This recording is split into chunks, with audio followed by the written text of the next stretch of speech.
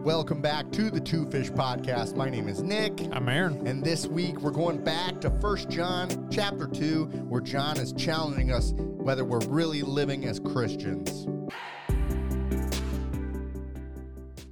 That's right. This week we are back in 1 John. We're done with candid conversations for right now, even though they have continued in our lives. But we're going to get you back to 1 John chapter 2.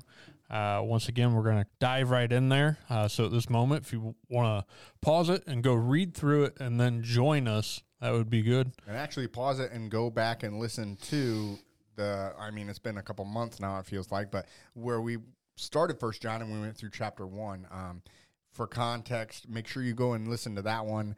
I guess for context today, this is the Apostle John writing to the church. And again, these are believers that he's talking to.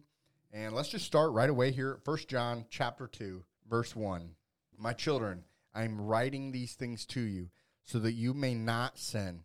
But if anyone does sin, we have an advocate with the Father, Jesus Christ, the righteous. He is the propitiation for our sins, and not only for ours, but also for the sins of the world. And by this we know that we have come to know him if we keep his commandments.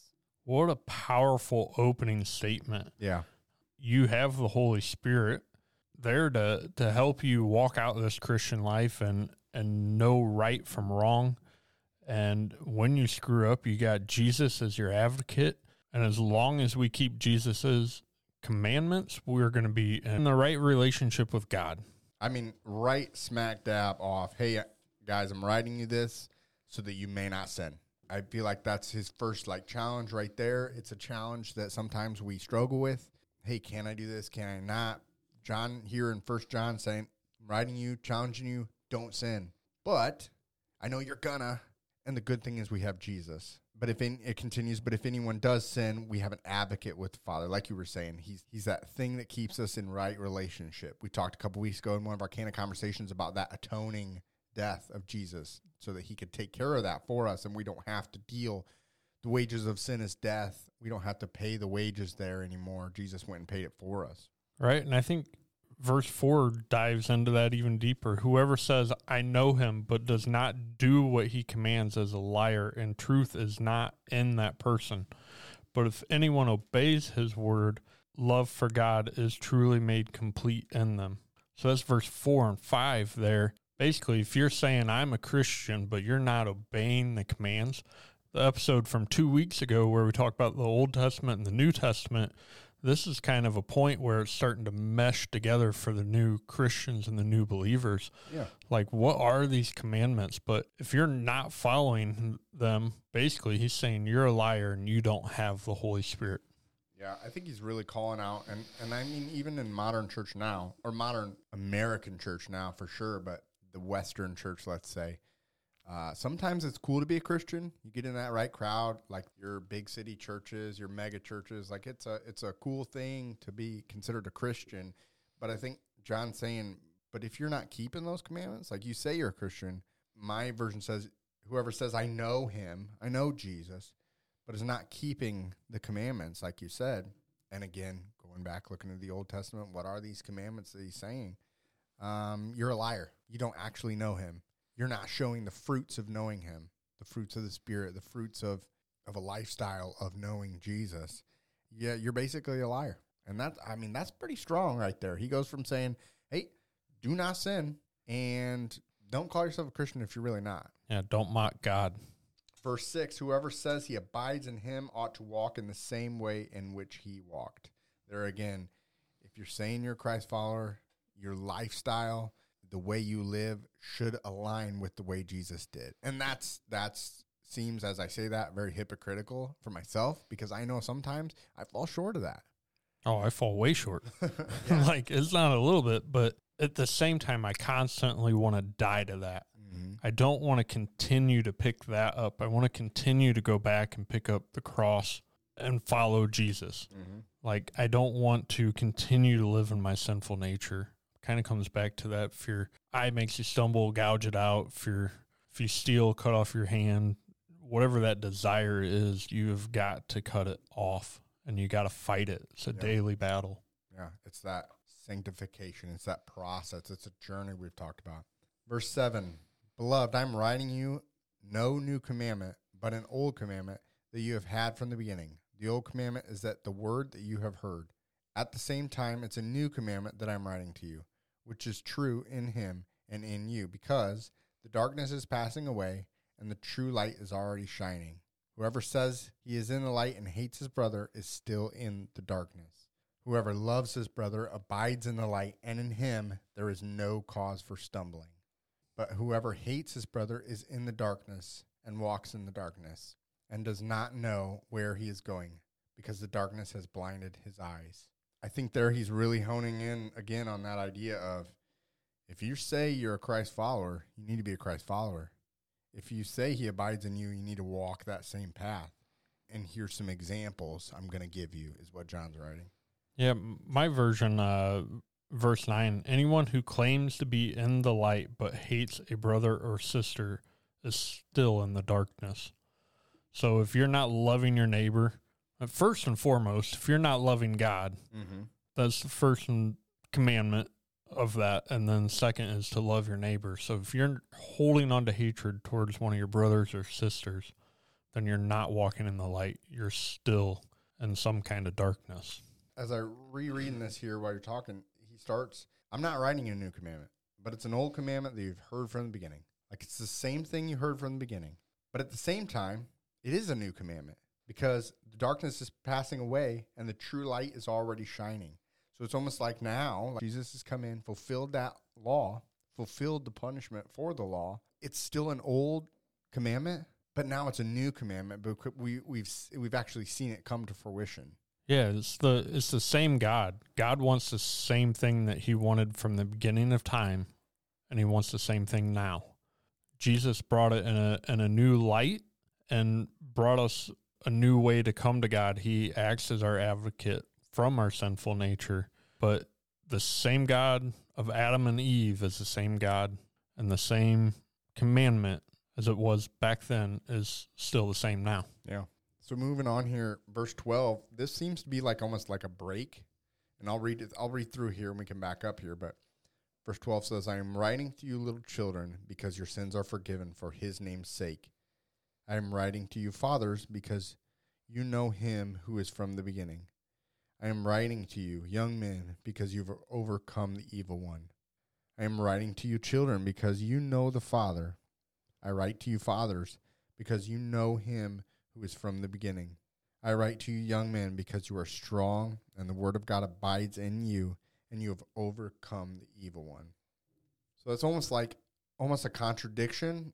Contradiction is not a great word, but hey, I just got done telling you, hey, if you don't love your brother, you're in the darkness. And that sounds heavy. Like he's saying do not sin. It's very heavy stuff. And then I think he takes a break there, and it's almost like poetic. And in this, he addresses basically all the groups. He addresses new Christians, which would be the little children. Right, and he addresses some older Christians.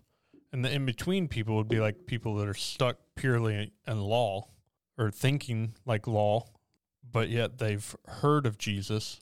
But like Paul talks about in Galatians, they were calling for Christians to still be circumcised physically, and Jesus came and spiritually circumcised you. It did not need to be a physical thing anymore. So that would probably be the in-between people. They're kind of stuck with the law and the concept of Jesus, and they're trying to marry the two, per se. Yeah. Maybe the children, new believers, the father is those that have been believers for a long time. They have the wisdom. They know what's going on. And then that young group could also be the group that, like us, that are diving through the Bible studies, wanting more. Not quite there yet, maybe, where we've got it all together, where we could be maybe a pastor or something, but we're diving through and we're working hard at it. The first part, you little children, your sins have been forgiven for his name's sake. Like, that's an encouragement. Hey, you become a believer. I want to encourage you. Your sins are forgiven for his name's sake. The fathers, these old wise men of God, because you've known him from the beginning. You've been there. You've been traveling this road of sanctification here. And then the young men, because you've overcome the evil one. It's probably those people that are in the trials, that are constantly having to work through those. Hey, I just want to encourage you. You're overcoming the evil one. continue on. You know what I mean? Then again, children, because you know the Father. Of course, we're talking about God the Father there. I write to you, fathers, because you know him who is from the beginning. Again, an encouragement. You've been there. You know him. Right. You're solid. And then again, I write to you, young men, because you are strong, and the word of God abides in you, and you have overcome the evil one. It's just encouragement. Yeah, I think it's reaching out to all the groups and saying, keep going. Yeah. Don't give up. Don't stop doing what you're doing and fall back in your old ways of whatever it is, our old sinful natures. Like, you're living in a new light, as he pointed to earlier, and don't pick up the lies of the enemy. Yeah, it's good. But then he's going to go right back into it here in verse 15. Do not love the world or the things of the world. So encouragement's over. Now he's getting back to, hey, let's get some correction going. If anyone loves the world, the love of the Father is not in him. For all that is in the world, the desires of the flesh, the desires of the eyes, and the pride of life, is not from the Father, but is from the world. I mean, there's three things right there. Desires of the flesh, desires of the eyes, and the pride of life. Those are things that we as human beings, not just Christians, deal with every single day. Right. And you're counting on any one of those three and not on God, like you've got an idol in your life. Yeah. Like, that's another way of saying it. You got an idol in your life and you're putting it above God, and that is not what you're called to do. Because they're not eternal. Verse 17 says, and the world is passing away along with its desires, but whoever does the will of the Father abides forever. Saying, stay away from these things. These things don't matter. Not only are they sin, they're not eternal. They're only going to last for a small portion of time. How many times in our lives have we put our trust or faith or done something and it's given us gratification for a very small amount of time, and then it's like, okay, on to the next thing. Yeah. It's like that old saying, like, you can't take your money to the grave, right? Yeah. And that is obviously a huge desire for a lot of people, is to have a lot of money. Yeah. It'll make my life better. Yeah. Well, it might make your life better, but I don't think you're going to find true joy and fulfillment. Yeah. And we talked about that with Jordan, right? Like, that was I think that's one of the greatest gifts we receive, is that true joy, that true fulfillment. And if we're seeking one of these three things and we're not seeking God above all else, we're not going to find that. And all those things are going to pass away, and you're potentially not going to receive eternal life. Yeah. I read a thing today that said, you can't have one foot in hell and one foot in heaven. It's either you're in or you're out. That lukewarmness we're talking about here. You can't have both. On to verse 18 here. Dear children, this is the last hour, and as you have heard that the Antichrist is coming, even now many Antichrists have come. This is how we know it is the last hour. They went out from us, but they did not really belong to us. For if they had belonged to us, they would have remained with us. But their going showed that none of them belonged to us. I think this is pointing to a very specific group of antichrists. When I think of an antichrist, I think of someone that clearly antichrist, and their goal is of the devil. They're going to destroy the earth. But this almost sounds like, the way he's reading this, they went out from us, but they were not of us. This almost sounds like a group that are calling themselves Christians, but that they're not, like he said earlier, they're not walking in the same way in which Christ walked. They're leading people astray. They were with us, but they were not of us. Sounds like it's almost from within the church. Yeah, I think it's a very particular group of people that are trying to lead Christians astray and lead them away from the following of Christ. And it also makes it sound like it's coming soon, like the last hour. But here we are. We're, 2,000 years later? Yeah. And it's one of those things that's always like, oh, it's 2,000 years. It hasn't come yet. Why am I worried about it? Yeah. But the Bible continually says you don't know when. You need to be prepared. And I would say the same thing holds true for us today. We need to be prepared. We need to be living correctly. Like, you might not wake up tomorrow. Did you do enough yesterday to die to yourself and follow Christ? Yeah.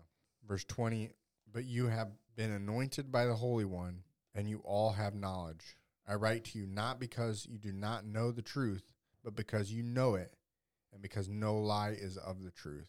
Who is a liar but he who denies that Jesus is Christ? This is the Antichrist, he who denies the Father and the Son. No one who denies the Son has the Father. Whoever confesses the Son has the Father also. So right there, I think that's for the people that were denying that Christ came and walked this earth, that he was the Son of God. The Pharisees. And those that were following those people, right, that fell under that and put them up on a pedestal and said, no, this guy knows. I'm going to continue to follow my Pharisee, and all this stuff that you guys are saying happens not true, like it's all made up.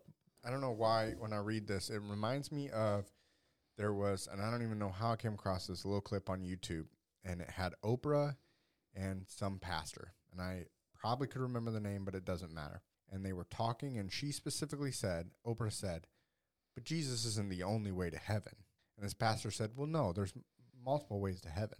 But that's against what the Bible says. The Bible says, I am the way, the truth, and the life. No one comes to the Father except through me.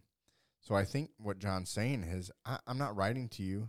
I write to you not because you don't know the truth, but because you know it, because no lie is of the truth. So if you have complete and utter contradictions, Oprah saying, Jesus isn't the only way. Well, no, he is. So what you're saying there's lie there. This is the Antichrist, he who denies the Father and the Son.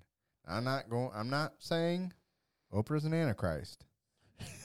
John is. No, but it's not what the Bible says. You're leading people astray if you're telling people, hey, there's more than one way to heaven. It's not just through Jesus. But John's saying, hey, there's no lie in the truth. And Jesus said, I am the way. You know this. I'm not writing because you don't know the truth. You know it. Anyone that's preaching other than that or teaching other than that, John's saying this is an Antichrist. Yeah. And that's heavy. I'm saying that, and that's heavy. And like we've always said. Oh, it's heavy, but it's the truth. We're not biblical scholars, but when we read the text, that's what he's saying. Yeah, verse 23, no one who denies the Son, no one who denies Jesus has the Father. You can't have the Father without Jesus. Right there, verse 23. And whoever acknowledges the Son has the Father also. Yeah. So the Father is not going to let you in if you don't acknowledge His Son. If you acknowledge His Son, you're good with the Father. Yeah. Verse 24, let what you have heard from the beginning abide in you. If what you heard from the beginning abides in you, then you too will abide in the Son and in the Father. There again, what you just said. You got one, you got the other. And this is the promise that he made to us, eternal life. There again, staying away from the pride of life, the desires of the flesh, the desires of the world. Those things aren't eternal, we talked about. But abiding in the Son and in the Father, walking the way he walked, like he said earlier, these are the things that lead towards eternal life. Verse 26, I'm writing these things to you about those who are trying to lead you astray. They're trying to lead you off that narrow path, right? They're trying to take you down the wide path. There's many ways in. You have to be circumcised physically. You have to go to the Pharisee and do burnt offerings to be forgiven for your sin. No, we're done with that. Believe in the Son, and you get the Father, and you receive eternal life. 27, as for you, the anointing you receive from him remains in you, and you do not need anyone to teach you. But as his anointing teaches you about all things, and as that anointing is real, no counterfeit, just as it has taught you, remain in him. I think the anointing that he's talking about is the Holy Spirit. You've been anointed, you've come to Christ, you've received the Holy Spirit, and he abides in you.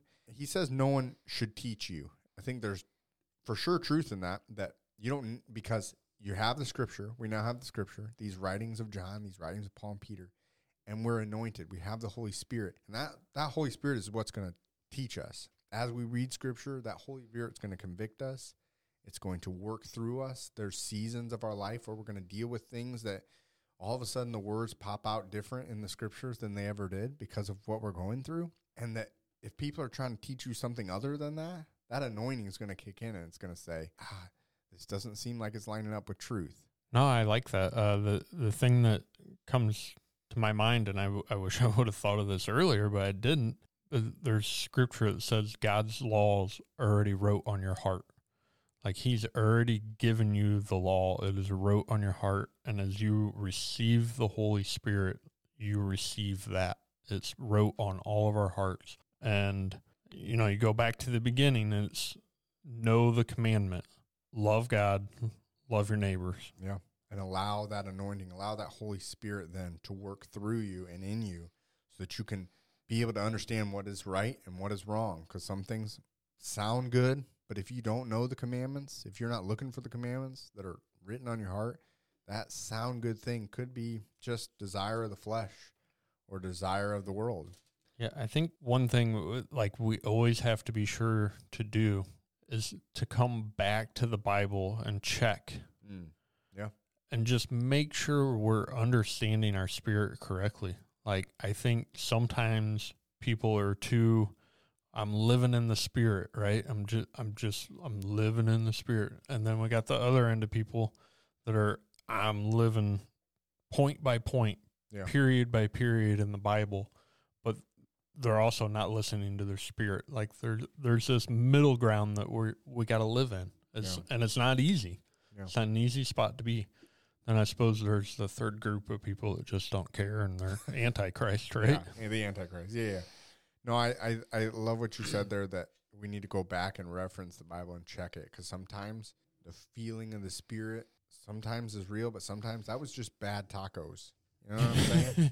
Like sometimes, man, that was just emotion. And the Spirit, the anointing, is never going to contradict what's in between these the cover of the Bible here. It's never going to contradict it. It's going to edify it. It's going to build it up. You're going to say, man, I feel as though I should do this. You're going to go to Scripture and say, I'm called to love my neighbor in that way. It's not going to say, man, I feel like the Spirit's telling me I need a divorce. No, Scripture says, let no one separate what God has put together. Like that's bad tacos. Yeah. As hard as that is sometimes, that's bad tacos. Along this conversation, the thing that comes to my mind is when somebody is prophesying over you. If you've ever had somebody pray over you and they're like saying the way you should walk and the way you should live, come back and check that. Yeah. I think oftentimes, and I haven't personally had this happen, I've seen things happen where in moments people are hearing God move, they're seeing God move, and they speak into that and say whatever, but not all the words come out correctly. Yeah. So I think in those moments, you really got to go, okay, I get what she's saying or he's saying, but something about it's not quite right. Yeah. And you need to come back and check it. Maybe 98% of what they had to say was truth and 2% of it was off key. Yeah. But you need to know those off key things. Right. So that doesn't change maybe the trajectory of what you're doing or what you're going through. And then verse 28 here, and now, dear children, continue in him so that when he appears, we may be confident and unashamed before him at his coming. If you know that he is righteous, you know that everyone who does what is right has been born of him. So right there, he kind of just sticks the nail in the coffin. If you're going to do these things that he's laid out and you're going to walk this Christian life and you're doing it correctly, you're going to be confident and unashamed on your judgment day. Yeah, I love that. And again, what's hard for me is 28, you said, abide in him so that when he appears, we may have confidence and not shrink from him in shame at his company.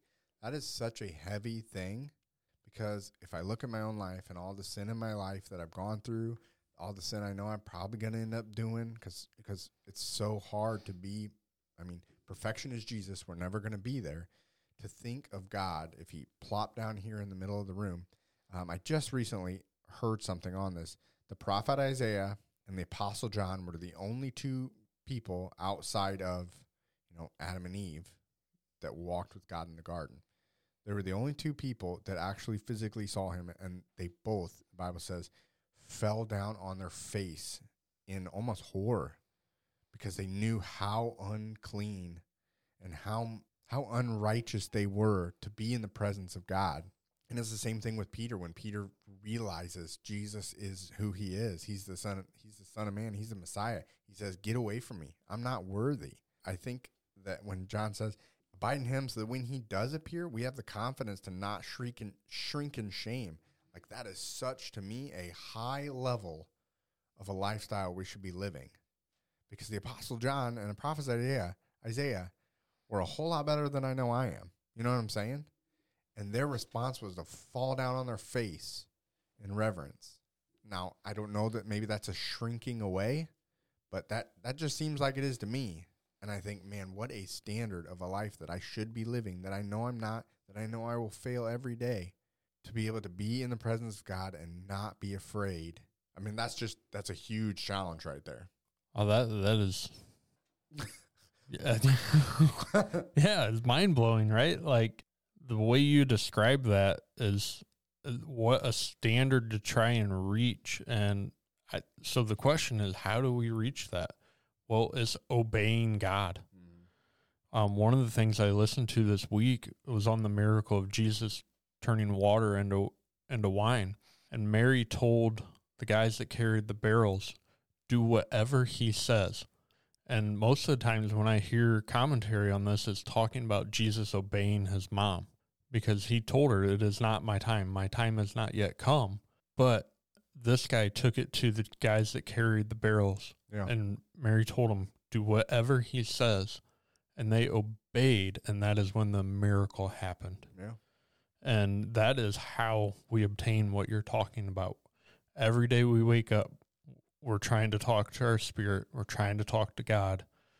Throughout the entire day, we're trying to obey him. Are we going to fall short? Heck yeah. Yeah. But we got to continue to strive for that. We got to continue to die to whatever our sinful nature is. We all have a different sinful nature. Nick and I struggle with different things. Yep.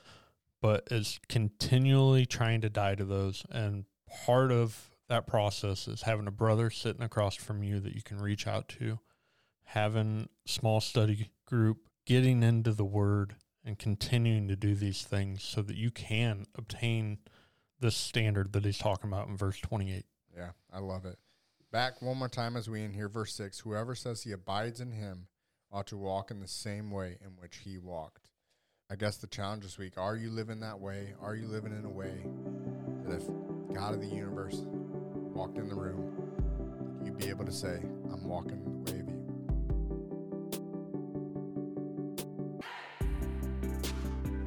Thanks for tuning in this week. If you enjoyed this episode, hit those like and subscribe buttons. Also, head over to twofishpodcast.com to join the rest of the Two Fish community and all of our social media platforms.